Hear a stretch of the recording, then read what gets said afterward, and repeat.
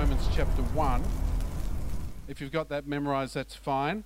But I've been doing a series on the greatness of God. We looked at God in the heavens, how great he was. We looked at God in our bodies, how great he is.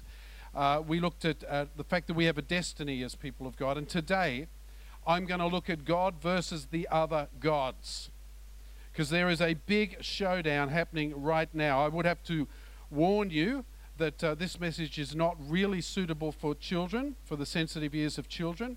If you are woke and politically correct, it's probably not good for your sensitive ears either. So the kids have gone off to kids' church for the most part. But I'm just putting that caveat in at the start because I'm going to kind of call it as it is in our society. How many of you know our society is out of control at the moment? The moral climate in our society, it's not even it's gone beyond concerning into the point of ridiculous. And it's like the emperor's new clothes. Everybody knows it is ridiculous. They know woke and PC and all that sort of stuff is ridiculous, but no one's prepared to say anything. Well, very few are prepared to say anything. And this little black duck's going to be one of them. So I think things need to be said. There is a great cosmic showdown that is unfolding as we speak. So we looked at how great is our God in creation, how great is our God in our bodies. But this message is how great is our God versus the devil, versus the other gods, and versus ancient demonic spirits. I've taken a lot of this information from a book which really challenged me. And I can blame Melva for this because she made me read it. It's called Return of the Gods by Jonathan Cahn. He's a Messianic Jewish pastor. And a lot of what he says is truth. And it rings truth to me, so that's what I'm sharing this morning. Let's pray together. Lord, as we speak about unspeakable things that you're not allowed to speak about these days, I pray, Lord, that you will just govern every word that I say, govern every word that is heard, that goes out on recordings, and we speak Jesus into our nation. We speak the name of Jesus. And we pray, Father, as we learn and we understand what is going on in our society, Lord, that you will be glorified and that we will see our nation come to revival in Jesus' name. Amen. Now, there is a struggle between good and evil, and it's right across our planet, and it's nothing new. Jesus said in Luke 10, I saw Satan fall like lightning from heaven. In Revelation 12, it says this, and the great dragon was thrown down, the ancient serpent who is called the devil and Satan, the deceiver of the whole world. Notice that, the deceiver of the whole world. He was thrown down to earth, and his angels were thrown down with him. Now, ever since Satan's fall, he took 1/3 of the angels with him. They became demons. You probably know the story. But ever since then, Satan has opposed God and anything about God. This conflict is not new. It's as old as time, really. When Satan was full of pride and took things he should never have taken. And the devil wants to hurt God by destroying and attacking God's creation, mankind. That's what he's trying to do. So what I'm about to share may be shocking to some, may be offensive to others, but it's not dualism. It's not what this thing represents. We're not talking about an arm wrestle between God and the devil, where, it's 50-50 and anyone can. It's not dualism, because you see, I've read the end of the book and I know who wins.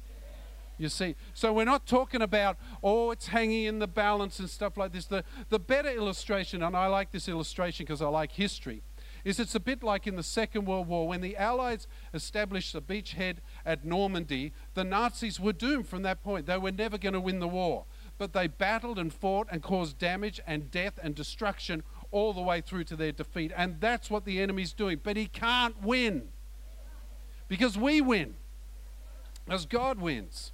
So it's not dualism. I don't believe for 1 second that God ever loses control of anything. He holds galaxies in his hand, everything in balance. How can we doubt that he's not totally in control all the time? But he allows Satan limited scope for a limited time. That's what we're in at the moment.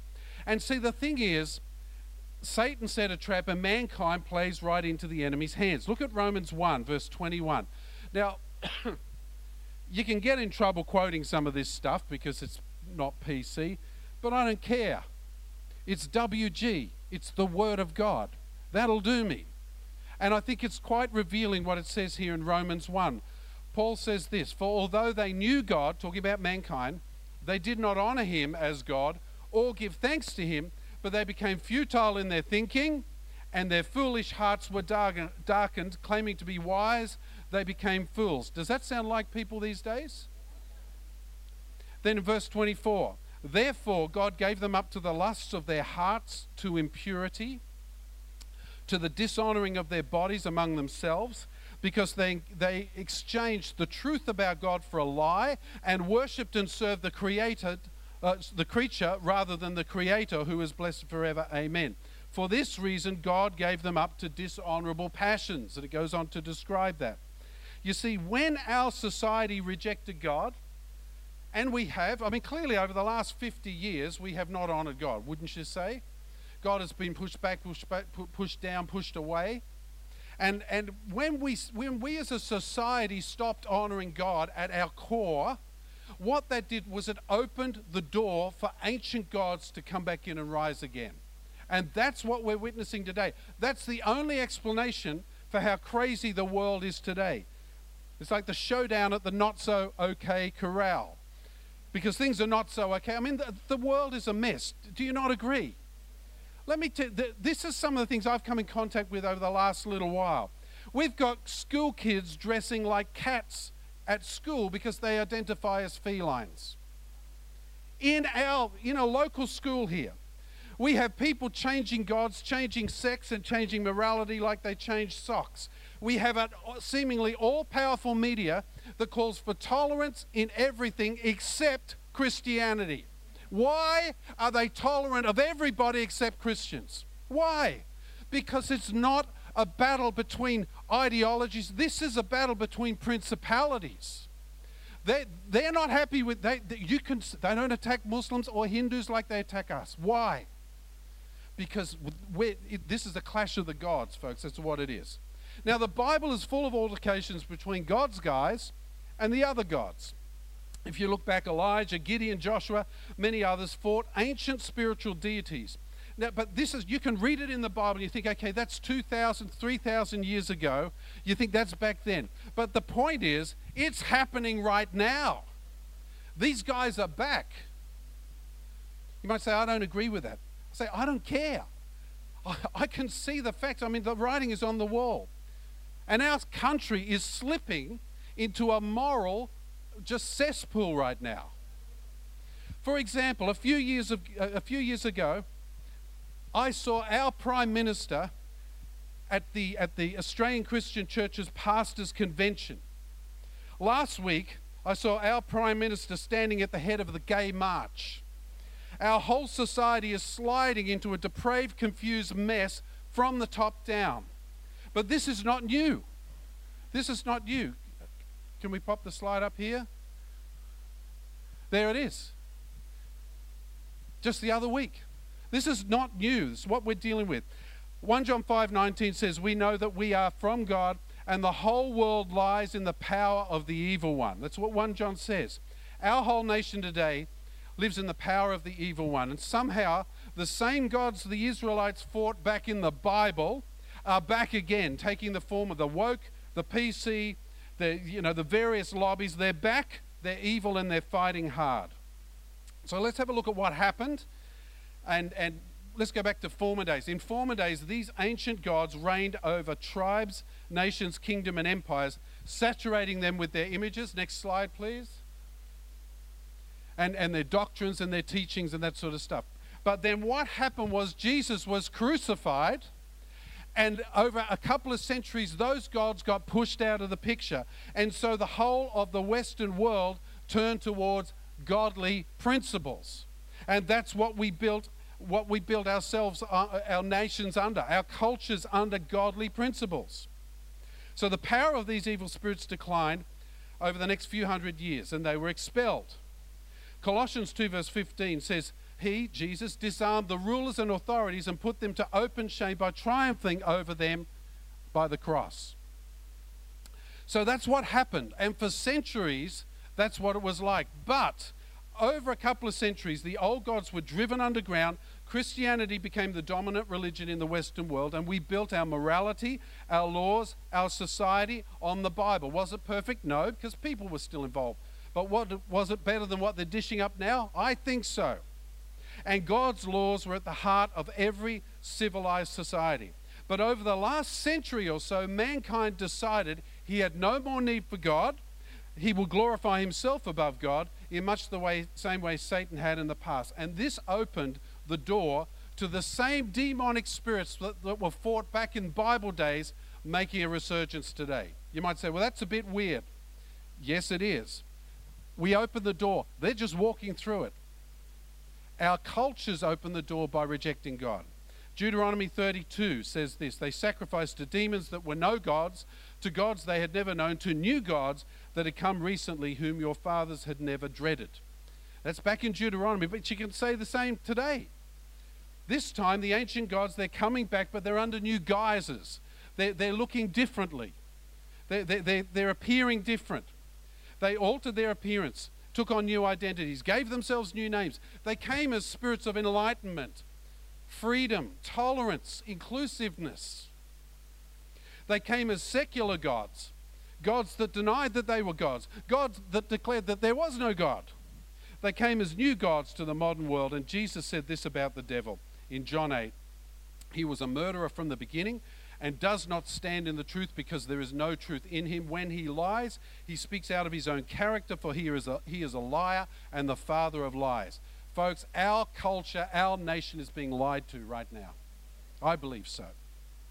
So these gods of ancient Canaan and Phoenicia, these sorts of places to which the Israelites sacrificed, they were not simply figments of pagan imagination. They were actual spiritual entities. This is what you need to understand. Back then, those gods, you read them in the Bible and you say, okay, well, they were ancient gods. But, you might think, oh, they were figments of their imagination. No. Those ancient gods were real. They are spiritual demons, demonic strongholds. And likewise, the gods of the Greeks and the Roman Empire were not simply imagined or invented characters of pagan mythology. They were actually connected to spiritual entities. And the Greek word that is used to describe them is the word daimonia in Greek, which we would translate as demon.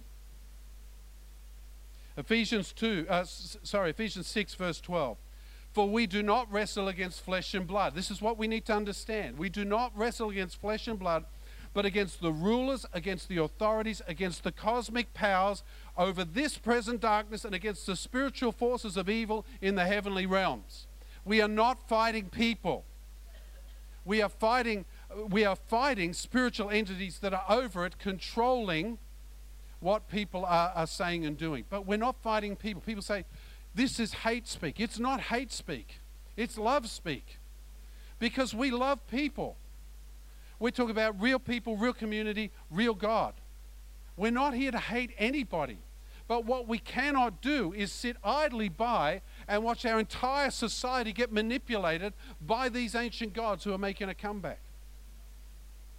So what I'm about to share might feel a bit overwhelming, but don't worry, because we know who wins. And we have to keep that in mind. This is for your information so you know how to pray, so we know what we're up against. But we are not on the losing side here, okay? We're on the winning side. But I want to point out too that our struggle is not against flesh and blood. I don't hate gay people. I have several gay friends. I love them dearly.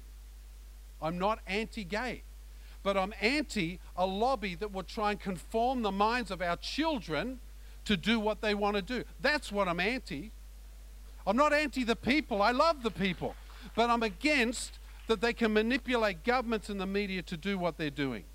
So, let's talk about the clash of the gods, because that's what we're really dealing with here. It's a clash of gods between our God and the others. People can be demon-possessed or oppressed, but did you know entire cultures can be demon-possessed? The grip that these ancient gods had on so many cultures and peoples was shattered by one man dying on a cross. The polytheism and pantheism of Greco-Roman world gave way to the belief in one God, a God who loves and cares for each one of us, unlike those demonic spirits that manipulated people to their own ends. But Jesus gave this warning, Matthew 12, verse 43. Listen to what he said. This is really interesting. You would know this verse, but I want you to take note of the very last phrase, because it really spoke to me as I read it. Verse 43, when the unclean spirit, So a spirit's been cast out of someone who was demon-possessed. When the unclean spirit has gone out of a person, it passes through waterless places seeking rest, but finds none. Then it says, I will return to my house from which I came. And when it comes, it finds the house empty, swept, and put in order. Then it goes and brings seven other spirits more evil than itself, and they enter and dwell there. And the last state of that person is worse than the first. Then listen to this. Jesus said, so also it will be with this evil generation. See, he used generation because whole cultures can be oppressed by demons. Whole cultures are not just individuals. They can be fooled by the satanic gods, whole cultures. But the ancient gods can only return if the door is open to them, if there is a falling away of a nation from a Christian faith and a biblical worldview. And we have seen that happen, have we not? In our modern post-Christian world, we've rejected the things of God, and so, according to Jesus' word, our modern state will be worse than the first one. In other words, our modern world will commit greater sins and atrocities than the ancient world did. So it is not an accident that over the last 100 years, as secularism has risen up and God has been pushed to the side, over the last 100 years, it's brought about the greatest evils the world has ever seen, including communism, Nazism, fascism, the Holocaust, abortion, and the atomic bomb, all in the last 100 years since we kicked God out. We opened the door. Now, you may be aware, I don't know if you are, I hope you are, we have a Trinity, Father, Son, and Holy Spirit. Okay, and God is three and he's one. It's amazing, it's wonderful. We don't understand it, but that's the Trinity. We love it. Josh spoke on it a couple of weeks ago. But in Revelation, we also see what's called the unholy Trinity, the dragon, the beast, and the false prophet. So in Revelation 16, it says this, I saw coming out of the mouth of the dragon, out of the mouth of the beast, and out of the mouth of the false prophet, three unclean spirits like frogs, for they were demonic spirits performing signs who go abroad. So the re-emergence of these three spiritual powers with such ferocity in Revelation is what actually sparks the final battle between God and Satan at Armageddon. And many believe we are facing an unholy trinity right now. And if this is true, we are definitely in the last days, folks. Does that get you excited? I hope so. And we could easily be the last generation before Jesus comes to receive us. We could easily be the last one. And I think it's an unbelievable privilege and an honor that we can be part of that last, fighting the greatest battle in human history, and we get to be in it on the side of right. So I want to look in detail at the three re-emerging ancient gods, or what Jonathan Carr believes, and I believe it as well, that are active right now. The first one is Baal. Baal the possessor. Now Baal means lord or owner. And he was the chief of the gods, the lord of rain, clouds, and fertility. Baal, and there's lots of different Baals. It just means lord over areas and stuff like that. In the Old Testament, there's a lot of Baal stuff in there. He was like the chief antagonist to God and what God was doing with his people. Judges 2, for example, and the people of Israel did what was evil in the sight of the Lord, and they served Baals. And they abandoned the Lord their God, the God of their fathers, who brought them out of the land of Egypt. They went after other gods from among the gods of the people who were around them, and they bowed down to them. The god Baal is a demonic principality, and his promise is increased prosperity, material gain, and fertility. Now, you might say, well, I've never heard of Baal. He had same God, different cultures gave him different names, but it's the same God. So for the Greeks, he was known as Zeus. That's that guy. Or Jupiter Belus, which is another name for Baal, Belus. And in Rome, if you're into Roman things, he was known as Apollo, the chief of the gods. Now, the mission of Baal is to cause nations that have previously known God to stop knowing God, and then to forget him, and then to forget that they even knew him. In Judges 3, it says they forgot the Lord their God and serves the Baals and the Ashtoreths. I'll get to her later.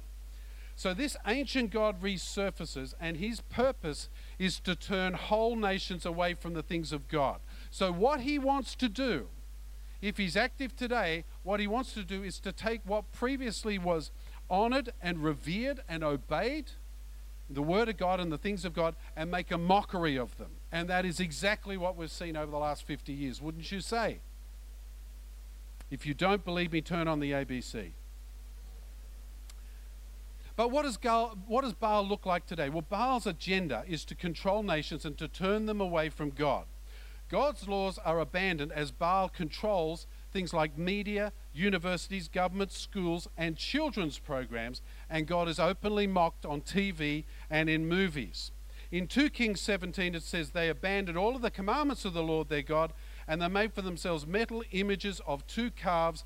Then they made an Ashtoreth and worshipped all the host of heaven and served Baal. Now, it's interesting that Baal initially comes with a spirit of openness and says, you need to tolerate and you need to embrace these new ideas. See, the ancient god Baal was a god of prosperity. He promised followers material and monetary gains. Now, here's a really interesting thing. The ancient symbol for Baal is a bull. Interestingly, the symbol for prosperity on Wall Street today is a golden bull. Ooh. There's a lot of bull. Psalm 106. They made a calf at Horeb and worshipped the metal image. They exchanged the glory of God for the image of an ox that eats grass, and they forgot God, their Savior. Doesn't this sum it up? Greed is what it's about. Baal worship is idol worship. Previously was statues and temples. Today it's footballers and movie stars. Baal worship is prosperity. Previously it was rains and harvests. Today it's stocks and properties. Baal worship was also the occult. Previously it was in temples and high places, but today we see the occult on TV, in movies, in markets, in psychic fairs, in mung bean and cheesecloth. If you go over to Queen Street right now and walk along Queen Street, you'll see a bunch of this stuff. It's the same God. It's Baal being active, even in our own even in our own society, rather. But I want to talk about techno-Baal, because Baal knows that to control a society, the best way to do it is to target children. Because in a generation, they will grow up and you'll have control. Now, let me share with you a verse from Acts 17, verse 29, where Paul is preaching on Mars Hill in Athens. This is 2,000 years ago. Listen to this. He says, being then God's offspring, ought we not to think that a divine being is like gold or silver or stone, an image formed by the art and imagination of man? An image formed by the art and imagination of man. Here's something really interesting. The Greek word for art is the word techne, from which we get technology. So, the new form of our idolatry is technology. You see this in so many young people today as gamers get absorbed into sort of the matrix of the virtual world. Who'd have thought the matrix would be real? But it is, you know. The virtual world of online becomes real for them. And Baal has them where he wants them. In 2019, just a couple of years ago, a 13-year-old Victorian boy took his own life after a year-long addiction to the game Fortnite. This is happening in our society, folks. This is not ancient history. This is right here and right now. It's not just words in the Bible. It's happening all around us. So the ancient god Baal turned people away from God, harnesses media, technology, popular culture, and it created a godless vacuum. But Baal was not alone. He has a mistress, and she stepped in. Let me introduce you to Ishtar, the enchantress. Now, this is one of the ancient, whatever they call statue relief things. I had to work really, really, really hard to find a slide that had Ishtar clothed. I'm not kidding. Most of them have her naked. Why? Because she is the god of sex. This is where it gets slightly R-rated. Surely one of the most remarkable traits of the last 20 years is the prolific rise of sexual deviancy. Ishtar was the goddess of sexuality. She was also called the Queen of Heaven. Ishtar is her Babylonian or Assyrian name. The Romans called her Venus. The Phoenicians called her Astarte, and the Greeks called her Aphrodite. You would have heard of some of those. In the Bible, she was most commonly known by the name Ashtoreth. They used to have poles, Ashtoreth poles, and she was involved in temple prostitution. This goddess was all about sexuality. She is the patron saint of prostitutes. You didn't know they had one, but she's the patron goddess of prostitutes. Her worshippers reflected her promiscuity with temple prostitutes, male and female, and surprisingly in ancient times, this is not a new phenomenon, but in ancient times there is clear records of transgender prostitutes. It's not new, folks. Judges 2:13, they abandoned the Lord and they served the Baals and the Ashtoreth. So what does Ishtar look like today? Well, our society followed America, and we began to move away from conservative Christian morality and God's word in the 1960s in the so-called sexual revolution. The goddess Ishtar was behind this with what was branded new morality. But it's not new morality, it's the old morality rebranded. It's not new. But just like before, what was promised was sexual freedom, and it didn't arrive. It produced bondage and it produced misery. For centuries in our society, marriage was considered desirable, divorce was rare, homosexuality was underground, and TV and movies reflected this morality. I don't know if you watch old movies. I like old movies, but there was a time when they couldn't ever have a double bed on the movie because it was considered too promiscuous. And all the actors had to have at least 1 foot on the floor. Isn't that cool? They don't do that so much these days. In the 1970s and 80s, sex was deified. Marriage mocked and sleeping around became a badge of honor.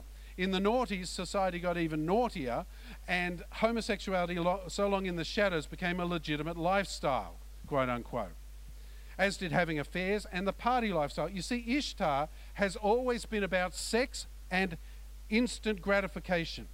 If you add technology in the mix, you have a situation where they say that 1/3 of all internet downloads are pornography. 1 in 3. That's what some of the figures are saying. Ishtar is sexual, but she's subtle. She takes what was once forbidden, unspoken, and taboo, and step by step introduces it into the mainstream culture via media and now social media. So this is how it works. The shock of sexual changes follows a sliding scale. And interestingly, you'll find the same scale, and when I tell you, you're going to go, oh my goodness, that is exactly what we are seeing. This is the sliding scale. It starts with shock. We're shocked that this stuff goes on. Then there's familiarity, then numbness, then tolerance, then acceptance, and then celebration, and then persecution of those who don't celebrate it with you. You see the slide? Ishtar is the transformer. Now, Transformers are very cool. If you see the movies, they're very cool. But she's the transformer. She forms transes. See, Ishtar expressed duality. As a goddess, she was beautiful, feminine, and sexual, but also strong, aggressive, and masculine. And in ancient days, her followers exhibited the same traits. Her temple worshippers were often homosexual, transgender, or asexual. So transgenderism that we're seeing so much now is not a modern phenomenon. It's actually an ancient phenomenon, reheated and reserved. Her mission is to emasculate and feminize men. Can you see it? Just as in the ancient times. And to do this, she targets the easiest ones to confuse, the kids. We have to pray for our children. We have to pray for this next generation, because the stuff I am hearing coming from schools is horrific. We have to pray for our kids and our grandkids. In schools, TV shows and movies, transgenderism and bisexuality is openly peddled. And amazingly, Disney is among the worst, which is shocking to me. This is promoted as an inclusive, as tolerant, as anti-discriminatory. But I believe behind it is an agenda to control the minds of our young people. That's what's behind it. You see, in Genesis 1:27, it says, "So God created man in his own image. In the image of God he created them, male and female he created them." That's what the Bible says. Well, back in ancient Mesopotamia, worshippers of this goddess, Ishtar, combined not just the sex stuff, but illicit hallucinogenic substances and music. Let me modernize it. Sex, drugs, and rock and roll. They did it back then. They've done it again. And all of it was accompanied by an explosion of the occult, which is what you see in mung bean and cheesecloth and stuff like that. The third entity, the third one we're talking about today is Moloch, probably the most despicable of the three. The ancient god Moloch is clearly identifiable in our Australian society. Leviticus 18:21 says this: "You shall not give any of your children to offer them to Moloch, and so profane the name of your God." Now, who was Moloch? Moloch was a god who was infamous for the sacrifice of children. People placed their kids into the arms of the idol. You see it illustrated here. Then the kids would fall out of the arms into the fire and be consumed. There is a clear connection in my mind between Moloch and the rise of abortion both here and around the world. Recently, our government legalized abortion up until birth. Last week I said a child in the womb has fingerprints at 12 weeks. A child in the womb has fingerprints. They're a person at 12 weeks. Yet in our state, we can legally abort a baby up to birth. And they're just they're trying to bring in stuff now, legislation to say, because what you don't know is over the last several years, more than 300 babies have been part of botched abortions, and the baby has been born alive and they have let the baby die. And they're trying to bring in legislation to say if a baby survives an abortion attempt, we have to care for that baby and meet its needs and try and save it. Because this thing is incredibly evil. Now, if you've had an abortion in the past, I'm not attacking you here, because there are many victims of it, all right? And I'm saying if you have, you need to be set free from that, because that will disturb your mind and just be horrible to bear. So I'm not saying that I'm not attacking you at all. But what I am attacking is the legislation that opens the door for us to murder our children without any compunction. In Australia, up to 100,000 abortions are performed every year. Guttmacher Institute reports that worldwide, get this, there are 73 million abortions a year. 73 million. They estimate, one figure I saw, that's hard to estimate, they estimate that about 1 billion babies have been aborted. That's 1/7 of the Earth's population that isn't here because of this God. Jeremiah 7. They have built the high places to Topheth, which is in the valley of the son of Hinnom, to burn their sons and their daughters in the fire, which I did not command, nor did it come to my mind, says God. He doesn't want this. But we saw last week that God's law directly opposes this spirit of Moloch right here. Directly opposes it. David wrote, Psalm 139, "My frame was not hidden from you when I was made in secret, intricately wove in the depths of the earth. Your eyes saw my unformed substance." Babies are people too. They say Black Lives Matter. I'm saying babies' lives matter. You can legislate all you like, but I believe our society is being infiltrated by a hideous demonic spirit that sacrifices our children for its own personal convenience and gain. And the states sanction it.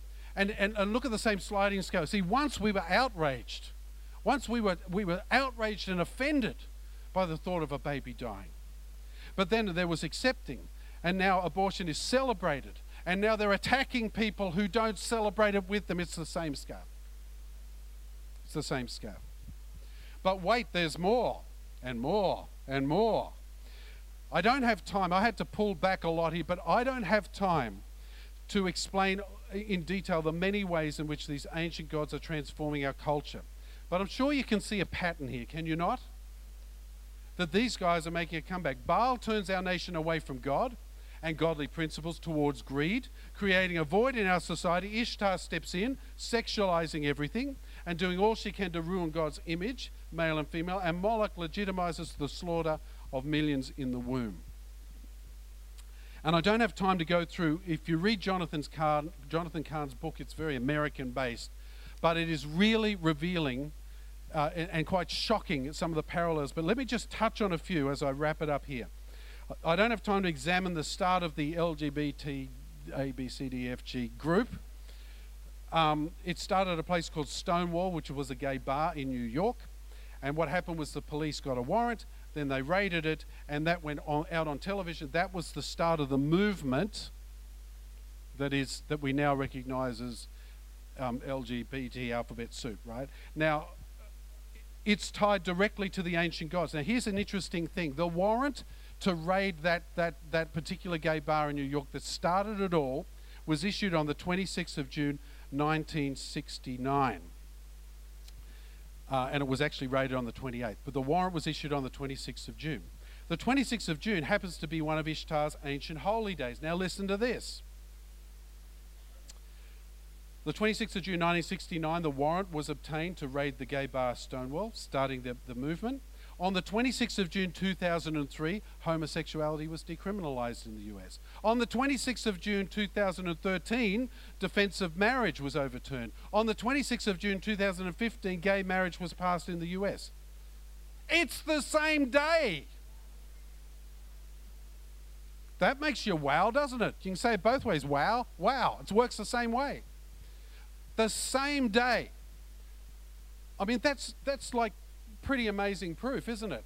That these ancient gods are still happening. Now, here's another thing. The ancient followers of Ishtar that we talked about, Aphrodite, all this sort of stuff, guess what? They used to have huge parades. Big parades full of homosexuals and transgenders and all that sort of stuff. They probably had their prime minister standing at the front of it as well. See, the ancient world had gay and cross-gendered pageants too. This is not new. We are dealing with an entity that has been around for thousands of years, millennia in fact, and they're making a resurgence. The parallels are uncanny.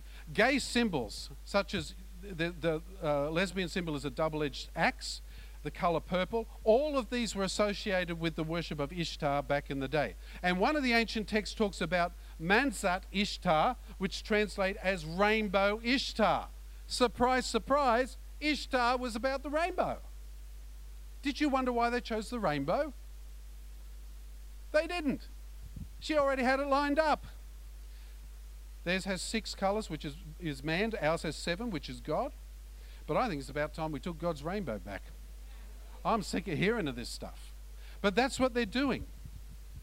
Now, without doubt, let me say this. We sing our national anthem, Advanced Australia, where? Because we don't know where we're going.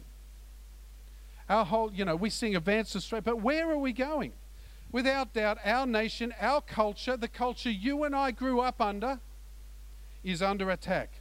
Ancient gods bearing a 2,000-year-old vendetta are rising, and people, this is the thing, people are blindly following this. And any fool could sit and look at some of the stuff they're passing and say, that doesn't even make sense. But look at what 2 Corinthians 4:4 says. The God of this world has blinded the minds of unbelievers to keep them from seeing the light of the gospel of the glory of Christ, who is the image of God. The gods of this world have blinded people to what they're doing, but they're doing it anyway. Australia had the marriage plebiscite. Remember they said, hey, we just want to, gay people should have the right to get married. They really wanted that word. They couldn't just cohabitate or hang out or live together or what. They really wanted that word. And they said, oh, that's all we want.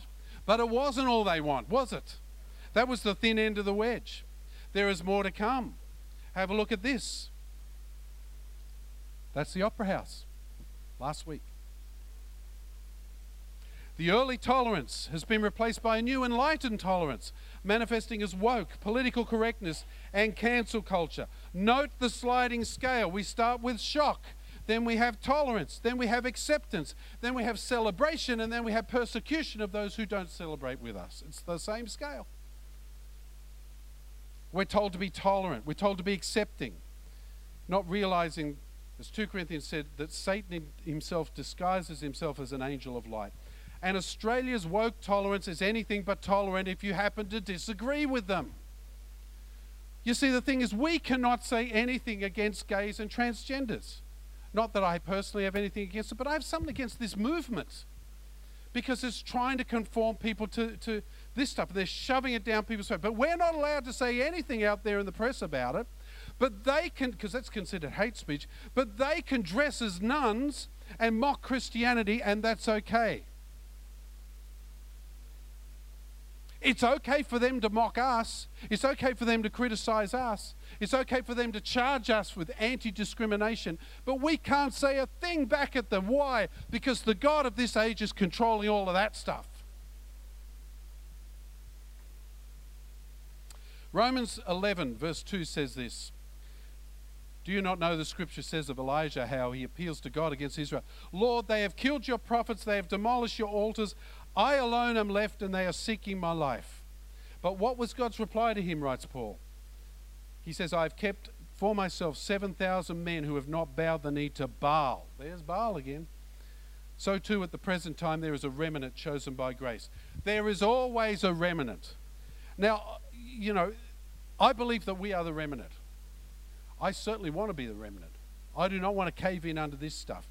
When Elijah was facing Baal, there was a remnant that was saved. Hebrews 14 verse 34 says, righteousness exalts a nation, but sin is a reproach to any people. And I have to tell you, I am ashamed of my nation and what has happened here in the last few years.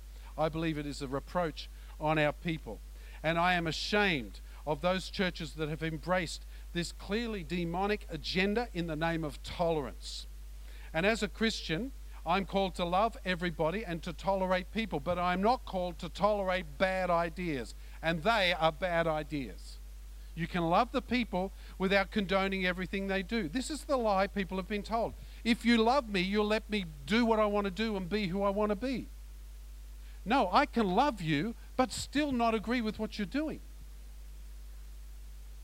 Anybody here a parent? Do you stop loving your child if they do what you don't want them to do? No, you can just keep loving them. We can love all of these people, all of them. The gays, the transgender, even the politicians, even the prime ministers, we can still love them. We don't have to agree with what they're doing, but we can still love them. We're not speaking against people here, we're speaking against the spirit behind it.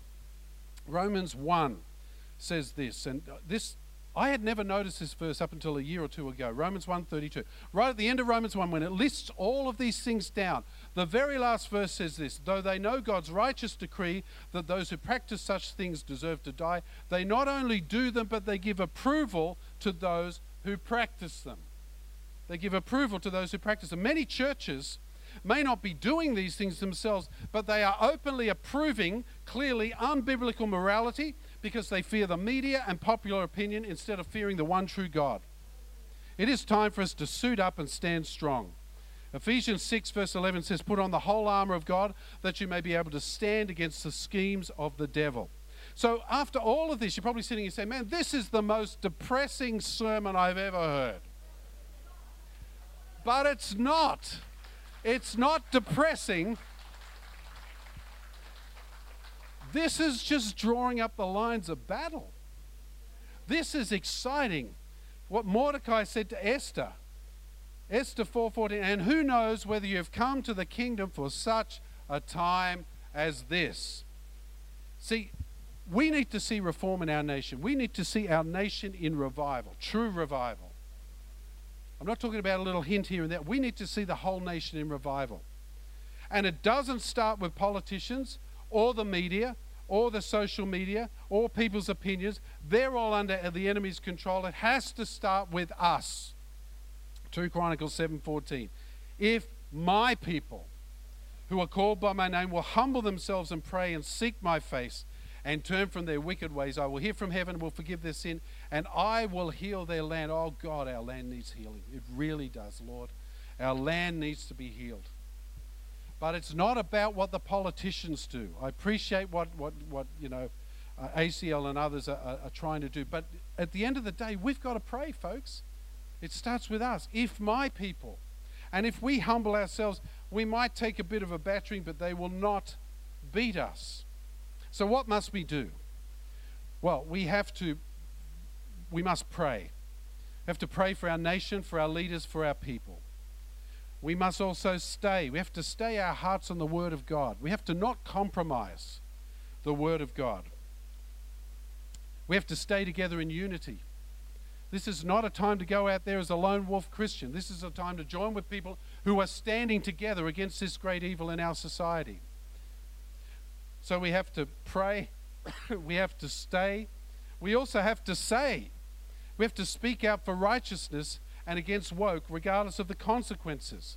I am so stunned at the silence that comes from the pulpits of our nation, because people are afraid. But Edmund Burke said, all that is required for evil to triumph is for good men to do nothing. And if we sit around and we say, well, I don't really have an opinion, no, I'll just float along, no, it's not really important, I'll just, whatever go, as long as they're not hurting anybody, it's okay. No, we need to have it. Let's let the word of God be our opinion.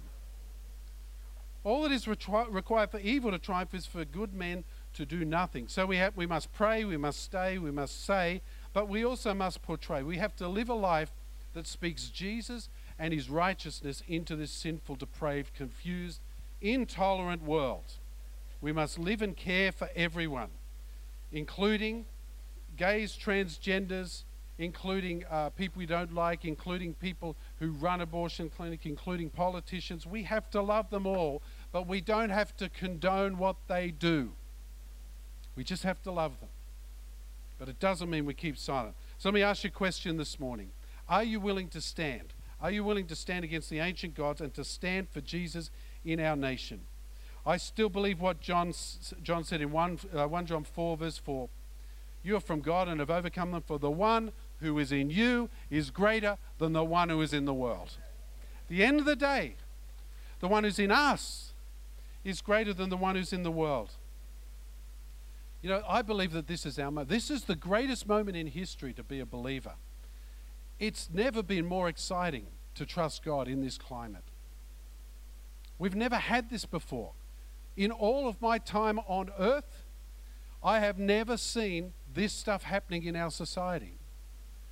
But if you think it's bad now, once you wait 10 or 15 years till this generation comes through and the next one's there, it is going to be rampant.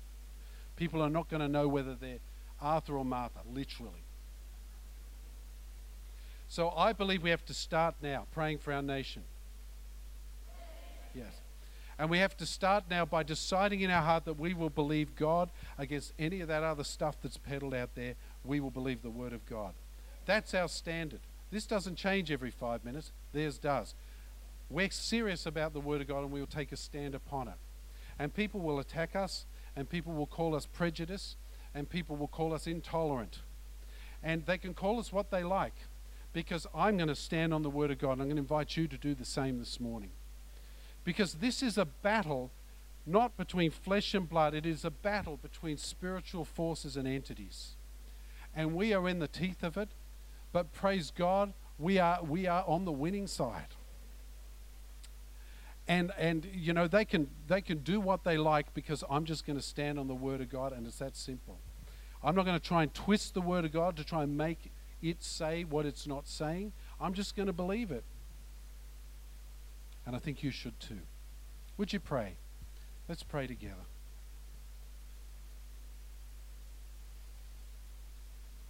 Lord Jesus, you've spoken to our hearts this morning.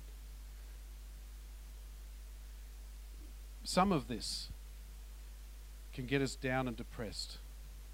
But we're not down and depressed, Lord. We're excited because we get to take part in the greatest battle for humanity the world has ever seen. And Lord, right now, I pray that you would suit us up and equip us to stand against the wiles of the enemy, to stand against these three ancient, evil gods that seem so powerful right now. But Lord, you are the greatest of all. They seem to control so much, but we know, Lord, your word says that at the name of Jesus, every knee shall bow. And we are not afraid. We are ready to fight and to stand for what is right. And we do our fighting not using guns and knives. We do our fighting on our knees as we pray and intercede for our people. This morning, I'm going to lead you in a prayer. If you're a believer, I urge you to pray this with me, because I believe there is power in unity, and there is power when we stand on the word of God in unity to overcome the darkness of the enemy. So if you mean this, I want you to pray. If you really mean that you're going to stand for what is right and true and righteous in our nation, then I'm going to lead you in a prayer, and I want you to join me in it. because I believe that together we can make a difference. Pray this with me. Lord Jesus, forgive me for being silent. I confess my sin to you. But right now, Lord Jesus, I pledge to stand for your word. I promise to pray for our people and our nation. And I promise to live my life totally in obedience to you.